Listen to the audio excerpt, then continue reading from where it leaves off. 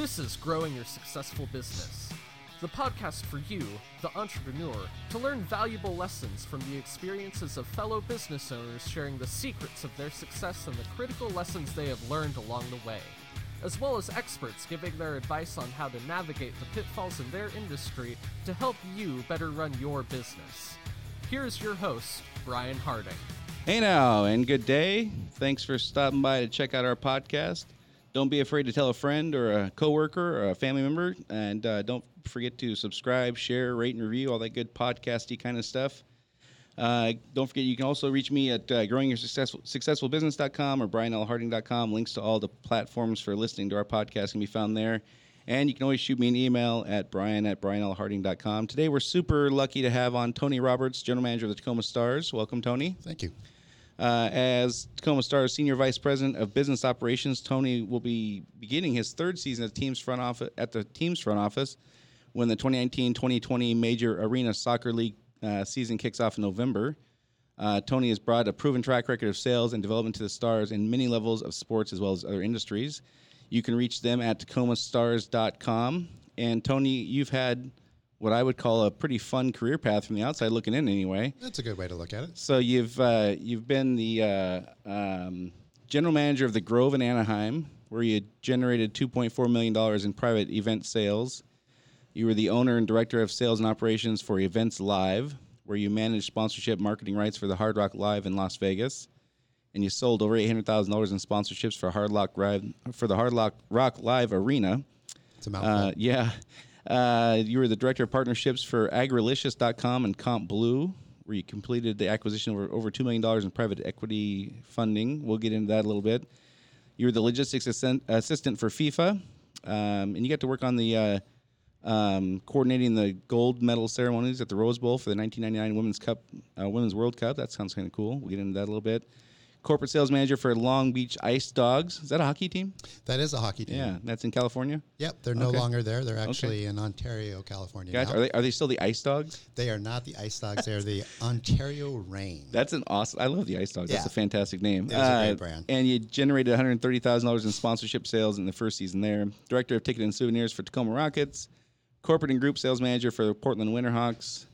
And we'll get into all this kind of stuff. So, from the outside looking in, you would think that Tacoma Stars is like a huge business big business entity, but really it's still a small business at heart, right? Yeah, I mean, obviously it falls into that category of a small business with the amount of money that we generate in revenue per year. So definitely a small business. Gotcha.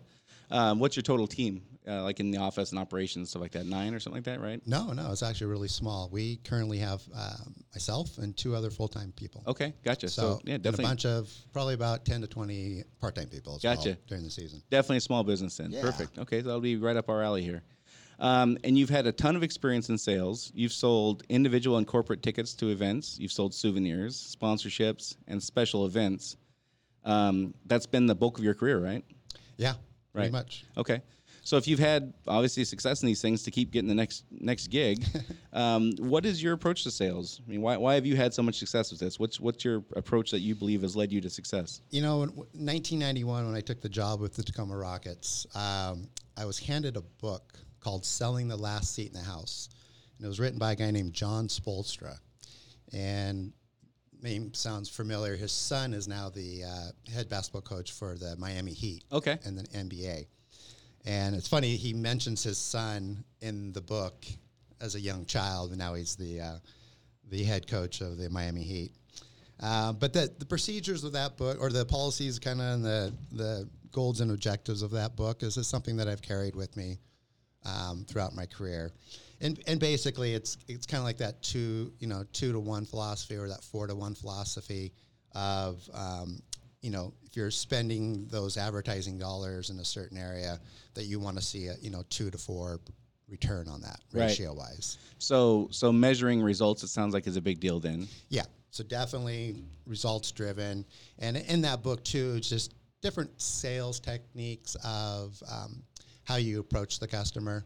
One of them was like, this is back when I was a hockey team, but we would send little autographed hockey pucks, and I would have them shipped to the potential person who I was trying to sell a sponsorship to. Nice. So stuff like that, just kind of warm people up. those, and then it's just the grind, you know. Typically our salespeople call about 70 people a day, Wow. you know, so that's kind of the norm in the industry right So now. they call 70. How many do they sell? 70 probably getting live to 7 to 10. So 10%, 15%, Yeah. somewhere in there? Well, that's getting live voice. Getting voices Yeah, on. getting Okay. the live voice Now I on. got you. So Yeah. we haven't closed the deal yet. We just No, got we a live haven't- person. No, we're just, you know, dialing for dollars. You get about 7 to 10 people. And out of that, the goal is obviously to get 3 appointments Okay. to close one. So 70 So- appointments to get 7 to 10 people on the phone to get 3 appointments. That's kind of the math on that? To close one. Gotcha. Yeah. Okay. Wow. Yeah.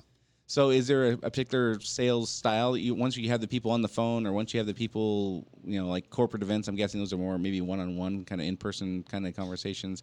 Is there a particular technique that you found really useful? Well, especially with the Stars, we're still, you know, brand new team. This is our, you know, the 4 seasons. We've just completed our 4 seasons, so we're going into our 5th. This will be the 3rd year with the team for me. So we're still getting people understanding who we are. Right. So we're still, you know, that messaging of who we are, and, you know, a lot of people like, or they remember us back from the 80s and the 90s and when we played in the Tacoma Dome. But now, you know, we play at the Cecil Showwear Center in Kent, and people are getting refamiliar. So they do remember the brand, which is Right. great. So Right. we know that our brand's solid and the logo's solid, and people remember that. But it's just re-educating them on the sport and who we are. And Sure. so there's a bit of a process there. That's probably the biggest choke point that we have right now. So when you're selling entertainment and you're selling tickets to a team, a sports team, how much of the sales is reliant on the product, meaning how well the team does, versus how much of it is about the experience of going to the game and getting your family there and buying hot dogs and all that kind of stuff? Definitely would say that the experience is probably more of that, especially in a minor league sport. I always give the example of the Tacoma Rainiers. Typically, when I go to a Tacoma Rainiers game, it's all about the experience. Right. I mean, I'm a baseball fan, but I'll watch a couple bats here and there. But really, it's about, you know, being with your friends. You know, we've been to games before together, and you know, just that social experience as well with the entertainment value of it, and also the sports part of it as well. Right, right. And I think that's one of the things that small business people in general get kind of misled on is they think it's all about the product, and they forget that it's really all about the experience. And it doesn't matter if you're you know, going to a baseball game like you're referencing, or if you're buying a new roof for your house, or you're buying a new car. The product is the product, and the product's going to do what the product does, but the experience is what gets people to come back. Yeah. If they have a positive experience, again, if you're buying a roof, you're only going to do that every 30 years, unless you're buying a house every couple of years and doing that, which is unlikely. But you would be less likely to refer somebody out based on a poor experience rather than the poor roof. I mean, the roof is going to do what the roof is going to do. Yeah. And not to say the product's not part of it. Definitely we'll see increased ticket sales when the team's winning. Right. We signed Lamar Nagel last year toward the end of the season. Lamar's probably the 4th leading gold scorer of the Seattle Sounders history. Okay. Federal Way, born in Federal Way, so he's a local guy. And he definitely, when we signed him, we saw increased ticket sales from that. So, gotcha. Yeah. So you talked about building a brand, and you're dealing with now, you specifically in your situation, are dealing with a brand that's kind of reemerging after 3 decades of being in hiatus? Yeah, so the Tacoma Stars started in 1983, played in the Tacoma Dome until 1992. Okay. So a little less than 20 years that they've been kind of gone. Yeah. And now they're coming back. So you're kind of dealing with something that was existing already. You're not completely starting from scratch, but you're kind of starting from scratch in that, you know, it wasn't a thing for 20 years. So what is your approach when it comes to brand building? We hear about people building brands all the time, and that's certainly an important part of any business. What's your kind of overall philosophy? Kind of take us, you know, 100,000 foot level, and then kind of drill us down into how you look at this. as far as like with social media, or Yeah, I mean, social media is a thing now, and it wasn't in 1992. So that's certainly a big part of things now. And it's funny. In 1992, I mean, you basically had, you know, TV, radio, newspapers, and print. Everybody read the newspaper. Right. So if you wanted to get your message out Right. and build your brand, obviously newspaper was the way to go. Now there's probably 15 different pillars of Right. different social media, and still the radio and TV and everything is definitely still viable. For example, this year, building our brand, we decided to do some television advertising with the Seattle Sounders. Right. So we were on their pregame and postgame shows, and we saw a significant increase in ticket sales from those. So you're piggybacking off of somebody else who's already got a massive brand. Yeah. I mean, Seattle's professional soccer team is, they're pretty big. Yeah. So you're piggybacking off of somebody who's already having success and kind of a similar thing. Are you guys kind of like a AAA for them? Is that kind of how it works? No, not at all. Most of our players have either played in the highest professional ranks, and now are coming back down. And So also, their career's kind of peaked, and now they're kind of going. Okay, gotcha. Lamar's a perfect example. Played 10 years in the league, at the highest levels, and now he's retiring from that. Right. Still gets an opportunity to play, Right. start a new career at the same time. Sure. So it kind of allows for both of those. So, Gotcha. for example, he is now a soccer coach at the Federal Way Football Club. Okay. So he's, Premier League youth teams that he is coaching, and then Right. So you did the before and after things with the Sounders, and that you saw a spike in sales there. What other kind of things have you guys tried and seen work, and what other kind of things have you guys tried and seen not so much? well, definitely the brand itself is still solid from 80s to the 90s. Yep. So that's helped. Just advertising, very good. I'm blessed to have a great graphics department that allows us to build the brand and the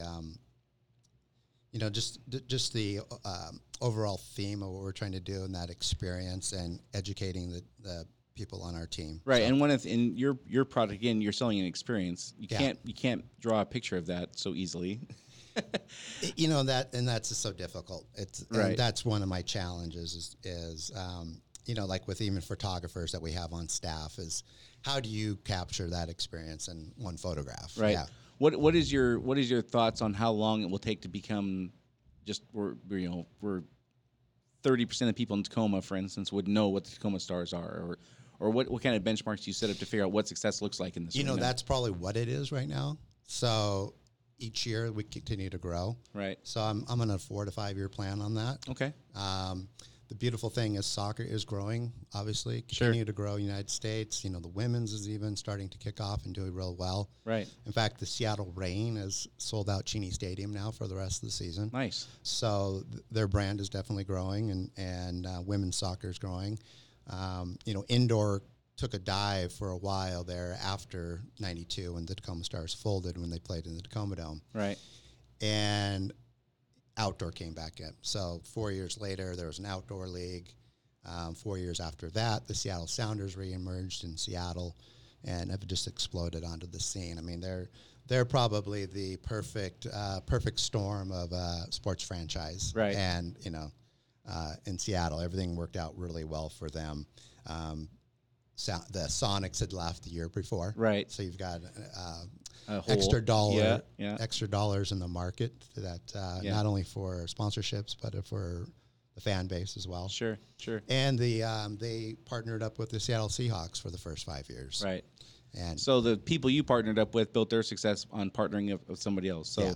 it sounds like in brand building, partnering with people is a pretty successful path to take. yeah, Yeah, Yep, well, that's absolutely. good. That's good. That's good for people listening. I'm going to completely shift gears now. One of the things I mentioned in reading or going through kind of your career is you were involved in a process where you acquired $2 million in private capital funding.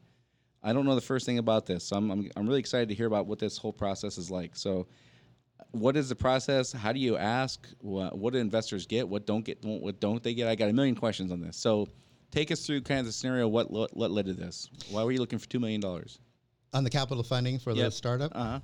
For startup purposes. So there was two situations. One was the website, which was called Eggerlicious, that was basically everything. It was working off of the buy local, buy organic Gotcha. theme. Okay.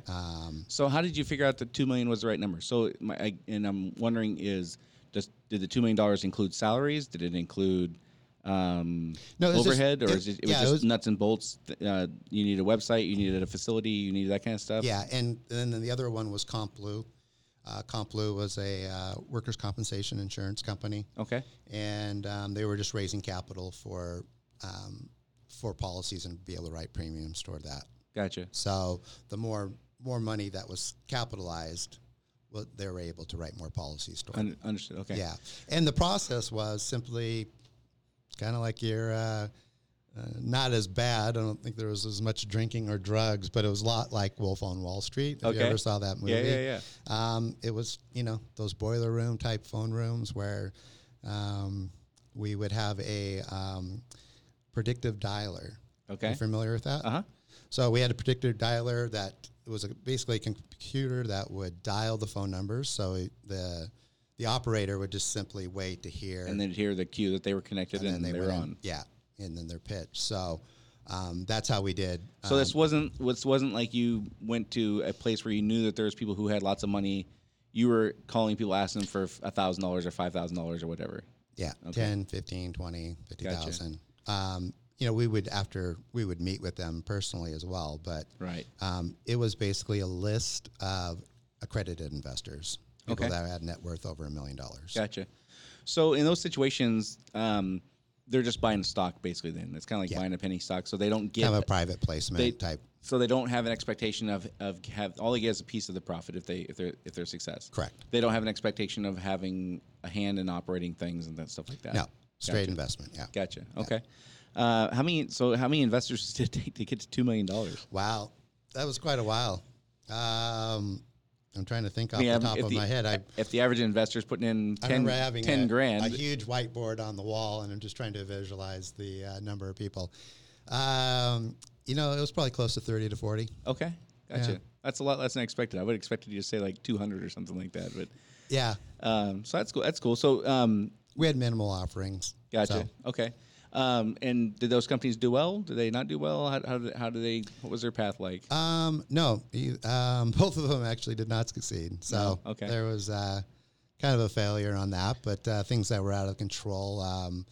The engineering with the website was our Oh, main. right. So the engineers built you a website, and they didn't quite finish it, and they just bailed. Dropped the keys on their desk and just walked out the door. Wow. Yeah. So which for me, that's like someone like that, especially today with technology. right. That's how much power actually an engineer has. Right. I mean, I know you said you're not a plumber, right? Right. But if all your plumbers walked out. Yeah, you're in trouble. We're in trouble. Yeah, Yeah. absolutely. Yeah. So the engineer just abruptly one day comes in and says, "I'm done. Sorry, this isn't finished, and good luck to you, and peace out." Yeah. Yeah, pretty much. Wow. Okay. So we're able to get but then you bring in a new engineer who has to almost reformat everything because. Right. And with engineers, especially in IT stuff, I've yet to meet somebody who will take over a website, for instance, and just begin working with it. They always say, I got to start from scratch. This thing is junk. It's not going to work in a million years. They did this wrong. They did this wrong. They did this wrong. And they have a list of 50 things that are wrong. And it's just, we're better just to scrap it and start over. There's so much code that's written to all that. Where a new guy is pretty much best off doing that. Gotcha. So just to clarify your role now, so you're not involved in scouting and contracting with the players. You just run the office. You run the sales pretty much more or less, and you work out the lease agreements and all that kind of stuff for the facilities. You mentioned the 2 to 4 to 1 ratio. So expecting you get 2 to 4 times the return on every dollar you spend marketing, right? And staffing as well. So this is overhead. So if your total expenses are $100,000, let's say, you need between $200,000 and $400,000 in revenue to pay the bills. Is that what you're saying? Overhead meaning payroll and everything. advertising costs. Yep. So And we talked a little bit last week when we had our CPA on. We talked a little bit about gross margins and stuff like that. So that would, if you were $200,000 in revenue and you had $100,000 in expenses, that puts you at a 50% margin. For most businesses, you're doing pretty well in that arena. You're looking for somewhere between 2 to 4 times expenses. Is 4 times expenses attainable? Is that a realistic goal? Occasionally. for a month once in a while. You know that the spit wad that you throw up on the wall actually pays off. Yeah. And or the one that just falls to the ground. I've seen it. We've done it many times, or I have, and but it is a rarity. Right. Yeah. Do you have any kind? And I didn't prep you for this, so forgive me for just throwing this completely off the wall. But do you have any kind of gut feeling on how like professional franchises do, like the Seahawks? Was there any prepping? I thought we were just doing this. Like the Dallas Cowboys. Are they 4 times expenses in revenue? Do you think, or is that modest for them, or is that crazy to even dream that would be achievable? What's your gut? I'm sure it is. I honestly have no idea about the major sports. Yeah. I think that even like with the Sounders, how old are they? They're 10 years old now. They originally bought the team for $30 million. Right. And or $35 million, and their estimated net worth right now is $350.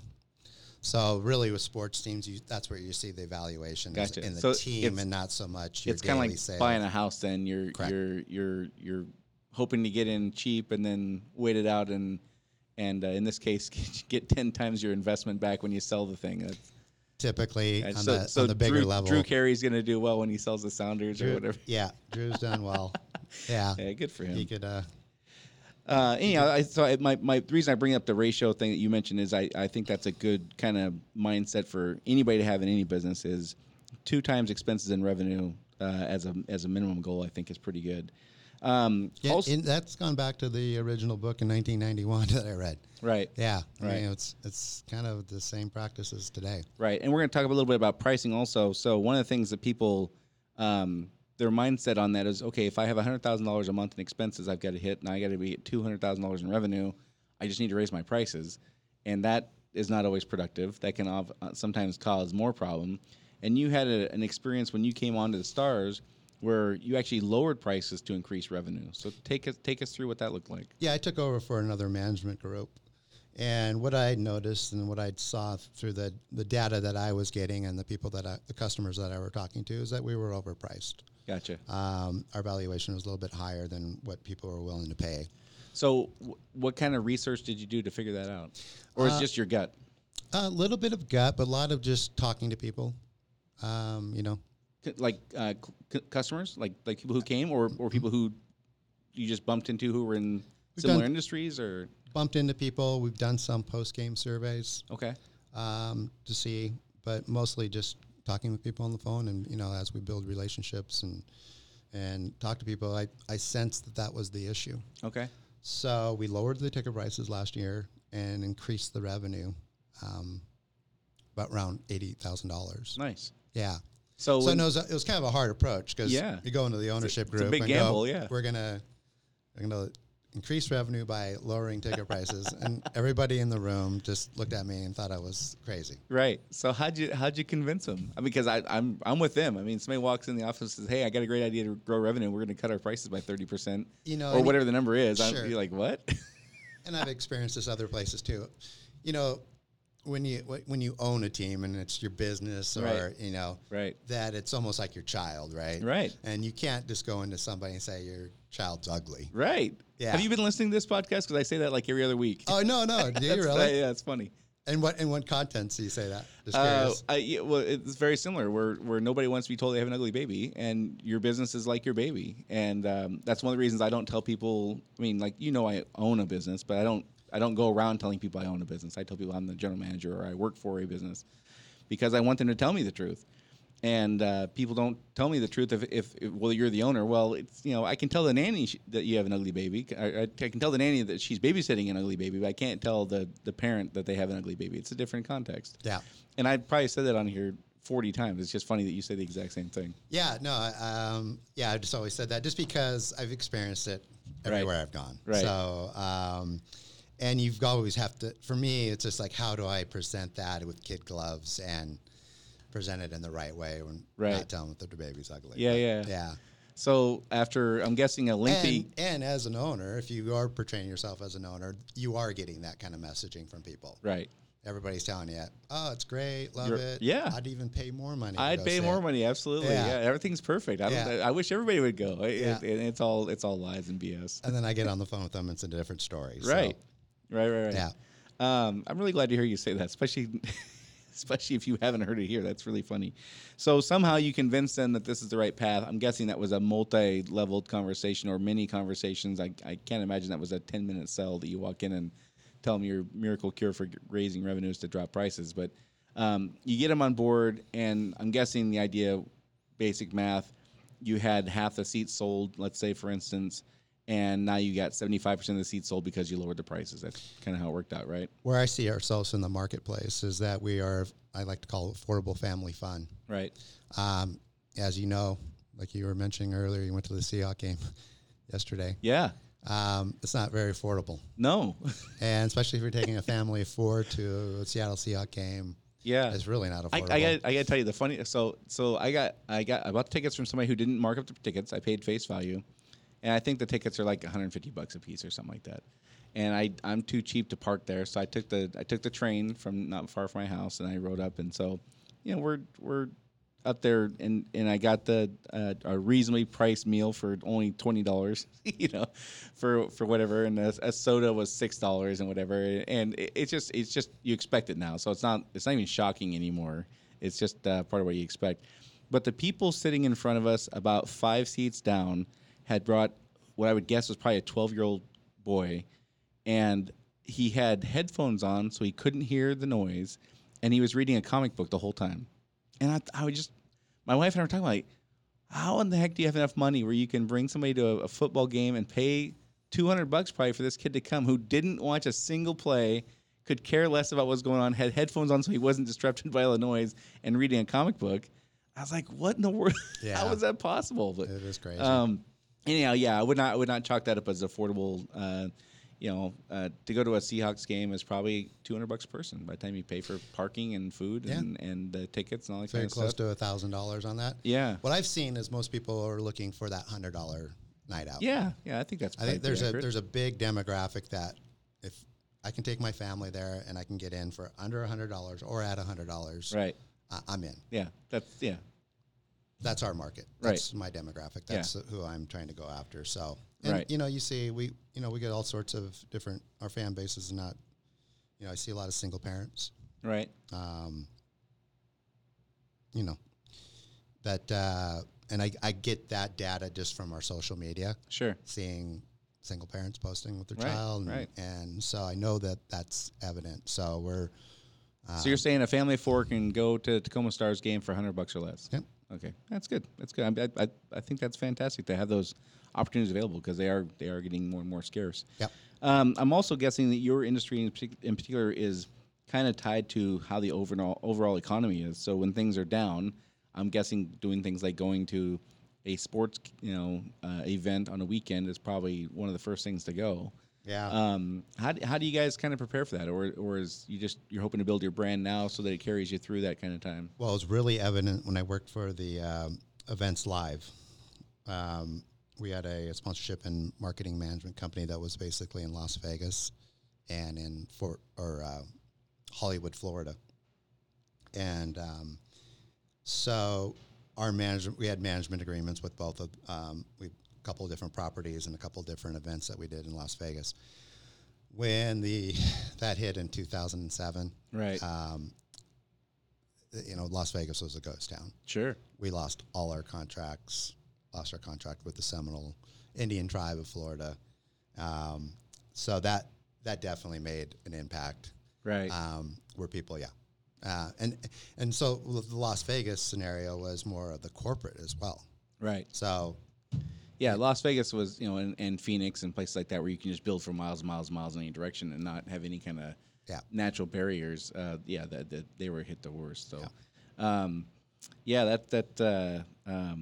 probably wasn't very fun in that town anywhere. No, I mean it truly ended the business at that time. I mean, just there was nothing out, and then it did. Obviously it's regenerated and it's back to normal where it was before. Right. Just in time for the next recession. Yeah. So one of the things you talked about when we were chatting back and forth over the last couple of weeks, and first of all, thank you for rescheduling because with the power outage, you were the guy that was supposed to come on, and we had to reschedule it because there was no power at the studio I was renting. So Thanks for being so flexible. I really appreciate that. No problem, Ryan. But one of the things you mentioned was a big help for you in your career has been mentors. Why don't you talk to us about that and what that's been for you? Yeah, a couple different places. One was in Anaheim, California, when I was the assistant general manager of the Grove of Anaheim, which is a 1,500-seat theater next to Angel Stadium, where the now Los Angeles Angels of Anaheim play. I had booked a concert, or it was a concert with an act that I was unfamiliar with, but they were willing to pay pretty high rates, or they paid my rack rate. So the way it works for music and performers is they rent the studio, or they rent the venue, the theater, and then they get all the money, or they get a piece of it, or they still split it. How does it work?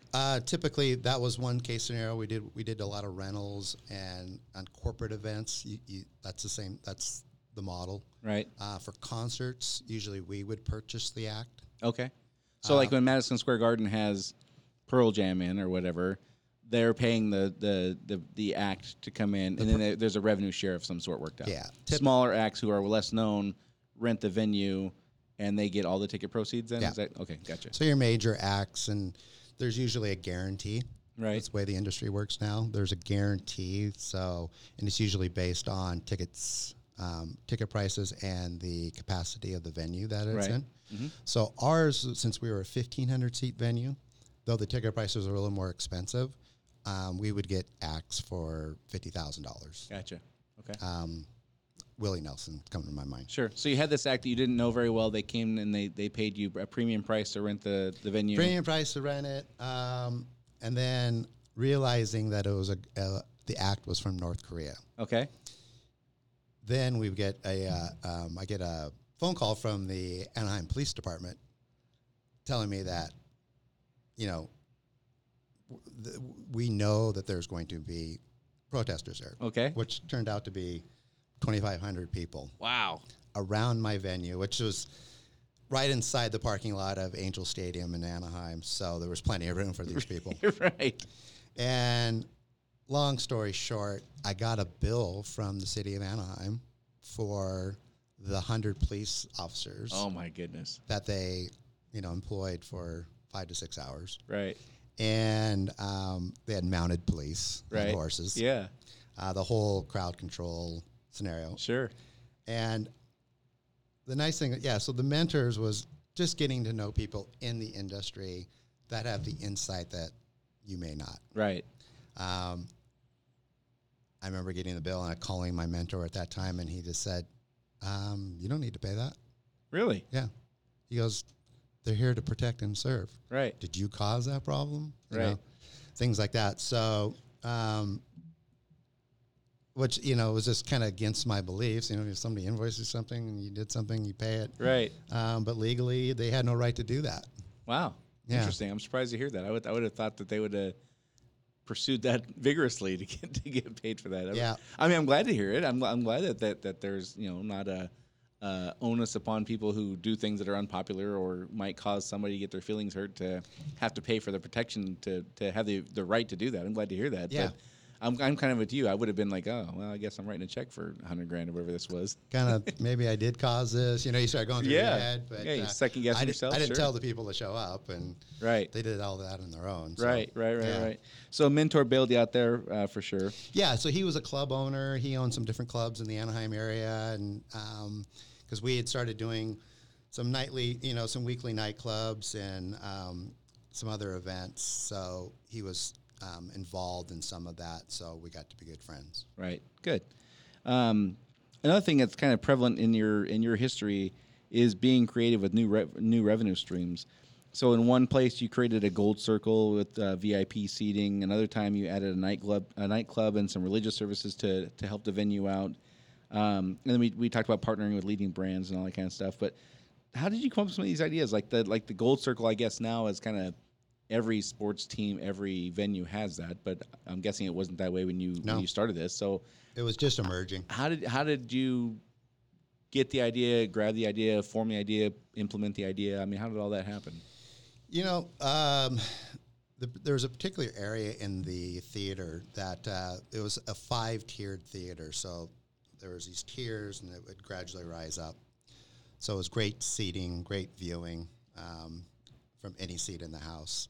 But the bottom tier, the tier 1, we were quasi a dinner theater as well. Right. So on levels 2 and 3 was a full service dinner. So there was table seating, and then the rest of the venue was just single seats. Right.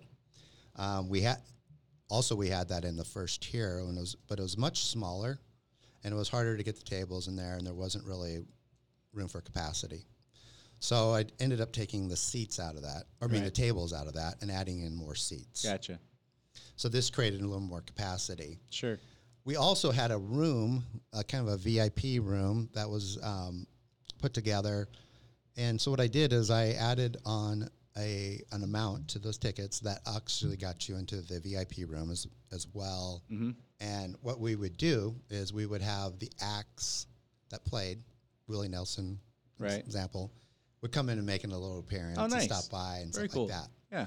And, it was a place where to relax, and it was just kind of a VIP setting. So that was huge. And now you see it everywhere. Right. But it was just kind of coming up where, the industry obviously was just looking for additional revenue streams. Sure, of course. And we were too, Right. and I just saw that as an opportunity. Yeah. No, I think it's a great idea. So you mentioned the North Korean protesters. That wasn't so fun. That was a long day. Yeah. You had the IT folks drop a big bomb in your lap and bail on you. That wasn't so fun. Yeah. A couple other things you've mentioned that didn't go so well. One of the things that I think is applicable for all kinds of businesses is not identifying the right markets to pursue for your picking the wrong group that you think is going to be a good client for you, and you invested a lot of time in a particular group or groups that just didn't pan out. Tell us about that a little bit. It happens a lot, especially where, the situation that we are in where people don't know you as well as the Seahawks or the Sounders or the Mariners. But just devoting time. I think all of us struggle with that a little bit. And I know that some of the teams that are on our same level, like Tacoma Defiance and, the Rainiers and Seattle Reign, and, there's, I would say, the Seattle Seawolves that are a rugby team. All experience this. I've talked to all of them, and we all kind of get into this. But, for example, we spend time with like a certain school or a PTA group or some organization. Right. And, bring out the players, get everybody excited about ticket sales. You do all this groundwork to create excitement and to help generate revenue, and nobody comes. And it flops. Yeah. Right. And so I haven't really figured out a way to identify those. You just, just by experience, you try to just go after the ones you think might work. And yeah, I think it's one of those things where if it was easy, everybody would do it, and then it would be hard again because everybody's already exploited that market. So you kind of have to just keep trying and keep refocusing and keep trying and I guess setting the expectation that not everything's going to be a home run. Not everything's even going to be a double. Some things are going to be a complete waste of time. Yeah. But you don't know until you try, and you're only that if you do it 3 times, and you have 3 flops, then you're that much more prepared for the 4th time, and maybe the 4th one is the home run. Yeah. And all you can do is regroup and retry, and regroup and retry, and that I think that's kind of how marketing is in general, is just that continual regroup and retry and see what happens. Because again, if it was easy and easy to figure out, people smarter than me would have figured it out by now. Well, there's just so many different variables. Right. For the school thing. There was other events that were going on there that we weren't aware of. Sure. So you're competing against things you don't even know you're competing against, right? So how do you know that? And I think that's the case for all of us every day. If you're selling new roofs, you're competing against things that you don't know about that are going on, and it's just the way it is. Yeah. I think that's pretty universal. What your competitors are offering too? Do you find that as a choke point as well? No. Again, our industry is like emergency service for the most part, and our industry we've kind of found our niche again by trial and error, and boom, we found our niche, and now we've completely exploited our niche. And we don't have much competition because we have a niche that we feel that nobody else wants or has paid attention to, and we've completely exploited that. And so now we're so entrenched that even if we did get a competitor coming in, you know, they got a tough road ahead of them. But again, we wouldn't have known if we wouldn't have tried. We just said, well, hey, we'll try this and see what happens. And what do you know? That's 90% of our or 80% of our revenue now is this one niche we found. So On the emergency side? no, it's targeting specific kinds of customers. There's specific types of customers that we now target that others had just ignored, frankly. Everybody wants to be getting the, you know, like in the Seattle Tacoma area, everybody wants to get the customer in Medina, you know, because they got a lot of money. So everybody spends a ton of money marketing there. Well, we don't pay attention to Medina. We got other things to worry about. And that's okay. I mean, it's again, we wouldn't have known if we wouldn't have tried, is my point. So, Yeah. Yeah, and, you know, I'm looking at it as I'm doing 12 events a year. right. You know, we have 12 games and there are 12 events and 12 experiences. So, you know, dates are a big part of that. I mean, Yeah. just having the right dates. And I do have issues with competitors because they are offering, you know, they're offering better pricing. Yep. And so you get that. Cheaper pricing, not better pricing. Cheaper pricing, right? There you go. Absolutely. But we have competitors and they're offering these things that you're not aware of until it's too late, or unless you're on their website checking out what they're doing and things like that. Or you'll hear about it from the customer. Gotcha. Customer says, well, your competitor's offering me this deal. Right. You know, the 4 tickets and 4 hot dogs for $44 or something like that. Right. Where I can't compete. And Yeah. Some of the venues or other teams have control their own food and beverage, and we don't. Yeah. So, and I think it creates a dangerous situation for folks to begin chasing those things. Somebody's always going to be having a better quote unquote deal. Somebody's for sure always going to have a cheaper price. I think it can kind of get us spinning our wheels if we're chasing those things. Oh, they're offering $44 hot dogs and tickets, so now I better offer $34. Well, okay, then as soon as you do that, somebody else is going to come to you from a completely different experience, a completely different place, and say, "Well, I just got this thing for $27," and pretty soon you're chasing these things instead of really focusing on what your business is, and Yeah. I think you get out of whack. yeah. What do you do when you have more people show up than you want? So we talked about what happens when you don't have enough. You're always looking for more. What happens when your arena holds 10,000 and 14,000 show up? I mean, what do you do? Well, I've never had that problem. But I have had problems where, like, certain groups where, for example, last year, there's a minor indoor soccer league that is in Washington State called the Western Indoor Soccer League. There's teams in Bellingham and Bremerton, Olympia, a couple teams in Tacoma. So we had the 2 teams in Tacoma play each other before one of our games. Mm-hmm. One of the teams is the Tacoma Stars reserve team. Right. The other team was Tacoma Narrows Football Club. And when I originally met with them, I asked them if they could sell 100 tickets each. They felt that they were going to have a huge problem with that. So what I did was I said, look, I'm going to just give you vouchers, and these people can come to any game, so you can sell your 100 tickets, you can meet your quota, and which will allow us to put on the event. You can have your game before our game. Right. They sell their 100 tickets. Well, what happened is they told all their friends and family, and they all show up. So there was an extra 400 people that showed up. Right. So we were completely unprepared, not only for staffing. Right. I didn't have any staff available for ticketing, for the ticket sales. Right. They brought those vouchers in, so we had to exchange the voucher for a ticket. So now I've doubled my ticket line. Right. Which, you know, I have a picture of it. This ticket line wrapped around half of the Shower Center. Oh, geez. And it was just one of those long days. Right. But, you know, we're able to get everybody in and make it work. But those are just lessons learned. So we already started talking about doing it this year. We'll already have the reserved seat set aside for them, which will cut down the operational flow and cut down the lines. Yeah. Yeah.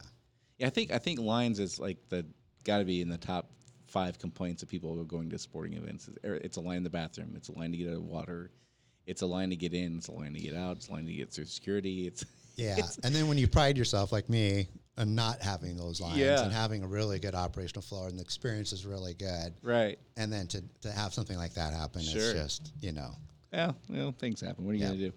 Yeah. You also You learn. You learn. You learn. You know, Yeah, you learn. that's Yeah, kinda- exactly what you're doing. You learn and you adapt and you prepare for next time. You know, I probably have gotten most of my experiences from things like that. Right. Because even even some staff members that I have now will be like, "Well, why are you worried about that?" It's like you haven't experienced. Yeah. The Here's why. Yeah. Yeah. 2,500 people are going to come and protest North Korea. That's why. Yeah. And yelling and this is terrible and and people in line and you're trying to make good on all of it. Do you serve alcohol at your events? Yes. Yeah. So then you throw that amplifier in, and then you get a whole new. Well, set they're of problems. outside. They want to get their alcohol. Yeah. They're upset that it's not available to them. Yeah, it cracks me up now to walk around these events and see the alcohol enforcement people everywhere. I can't imagine a less desirable job than that. Who wants to deal with those people? Yeah. But one other thing I'll just bring up quickly. You had a business partner who kind of decided to retire on you, it sounds like, right? And just moved to Hawaii and kind of lost interest in what was going on for you? Yeah, that was in the Event Live days, a business partner. And his wife decided they wanted to move to a fruit farm on the Big Island in Hawaii. Nice. Yeah. Can't argue with that. Yeah. So at that point, I was living in Las Vegas. He was living in Florida.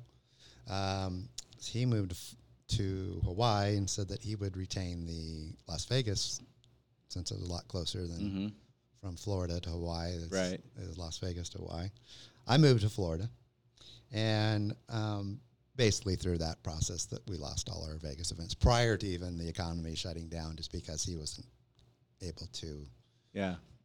Lost interest in it. Yeah, this is something that's come up a few times on here is folks who achieve whatever level of success that they feel allows them to move or operate remotely, and I've yet to meet somebody that works successfully.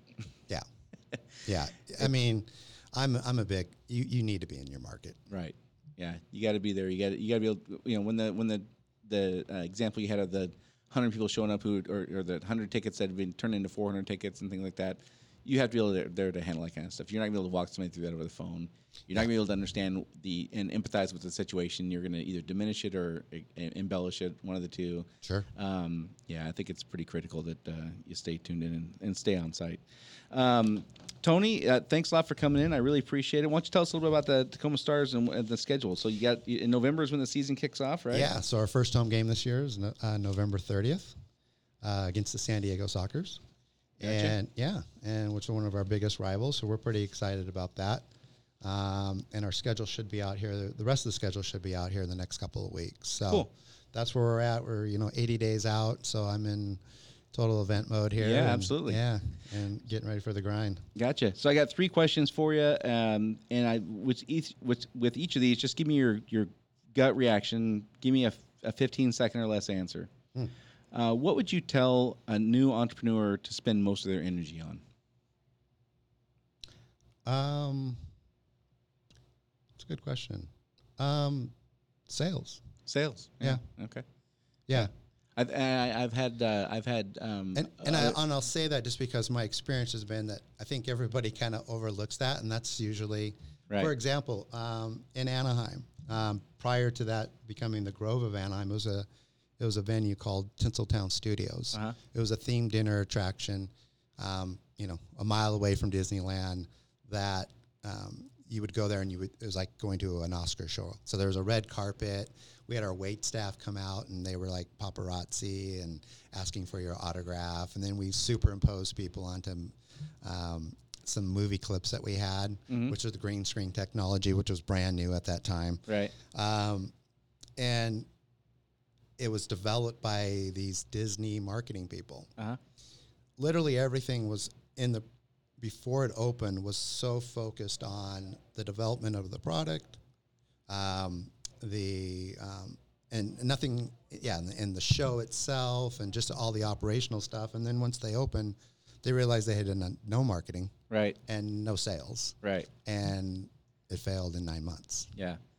One of the things I've told folks when you're starting out, especially, but even through the first several years, 50% of your effort needs to be on prospecting and sales. Yeah, 50% easily. Next question: why do you think 80% of all businesses fail in the first 2 years? Probably for reasons like that. Yeah, probably because they're not doing sales. Yeah. Yeah, I mean, there's a million reasons, and with a sales background, I'm not surprised that you would chuck a lot of that. So into that. is that an actual 80%? Is that? Yeah, it depends on who you listen to. That's a pretty commonly thrown out statistic, though. And I remember when we started out, everybody said, 80% failed in the first 2 years, and we hit 2 years in a month, and they were like, well, it's really 80% in 5 years. And then we hit 5 years, and they're like, well, yeah, but of the 20% who make it in the first 5 years, 80% sell or go out of business in the second 5 years. And then I started getting kind of smart, and I was like, well, wait a second. Just because they close the doors or the ownership changes doesn't mean that they went out of business. It could be that 80% sell in the second 5 years. Oh, well, yeah, I guess that's possible. So it's one of those things that... Or you could just be that 20%. Yeah, from day one. It depends on who you're listening to, of course. And last question, what's the number one thing, looking back on your whole career, what's the number one thing you wish you had a second crack at? That's a good question. That's a good question. I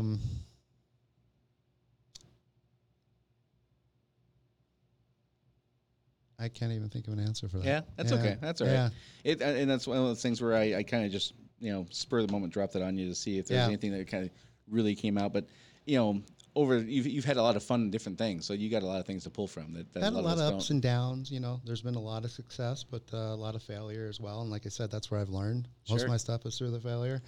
But nothing that really is popping out at me. I wish the event live stuff would have continued on. Yeah. But due to the partner and going to Y and the economy just dropping out, those were just things. But I thought that we were doing really well and doing some great work there and had some great clients. Right. And and again, it sounds like it was a lot of fun. I'm sure that was. So promoting concerts and a lot of hard work, but it is a lot of fun. Yeah. Well, hey, thanks again for coming in, Tony. I really appreciate it. You shared some great information with us. That was awesome. Next week, we're going to have Angie Witten from Harmony Photography and Angie Guy from Angie D Photography. They're both in the photography business. They do very similar things. They're going to come in and talk about their experiences in that. Thanks again, Tony. Really appreciate it. Don't forget to check out TacomaStars.com. And that's it for now. We'll talk to you all next week.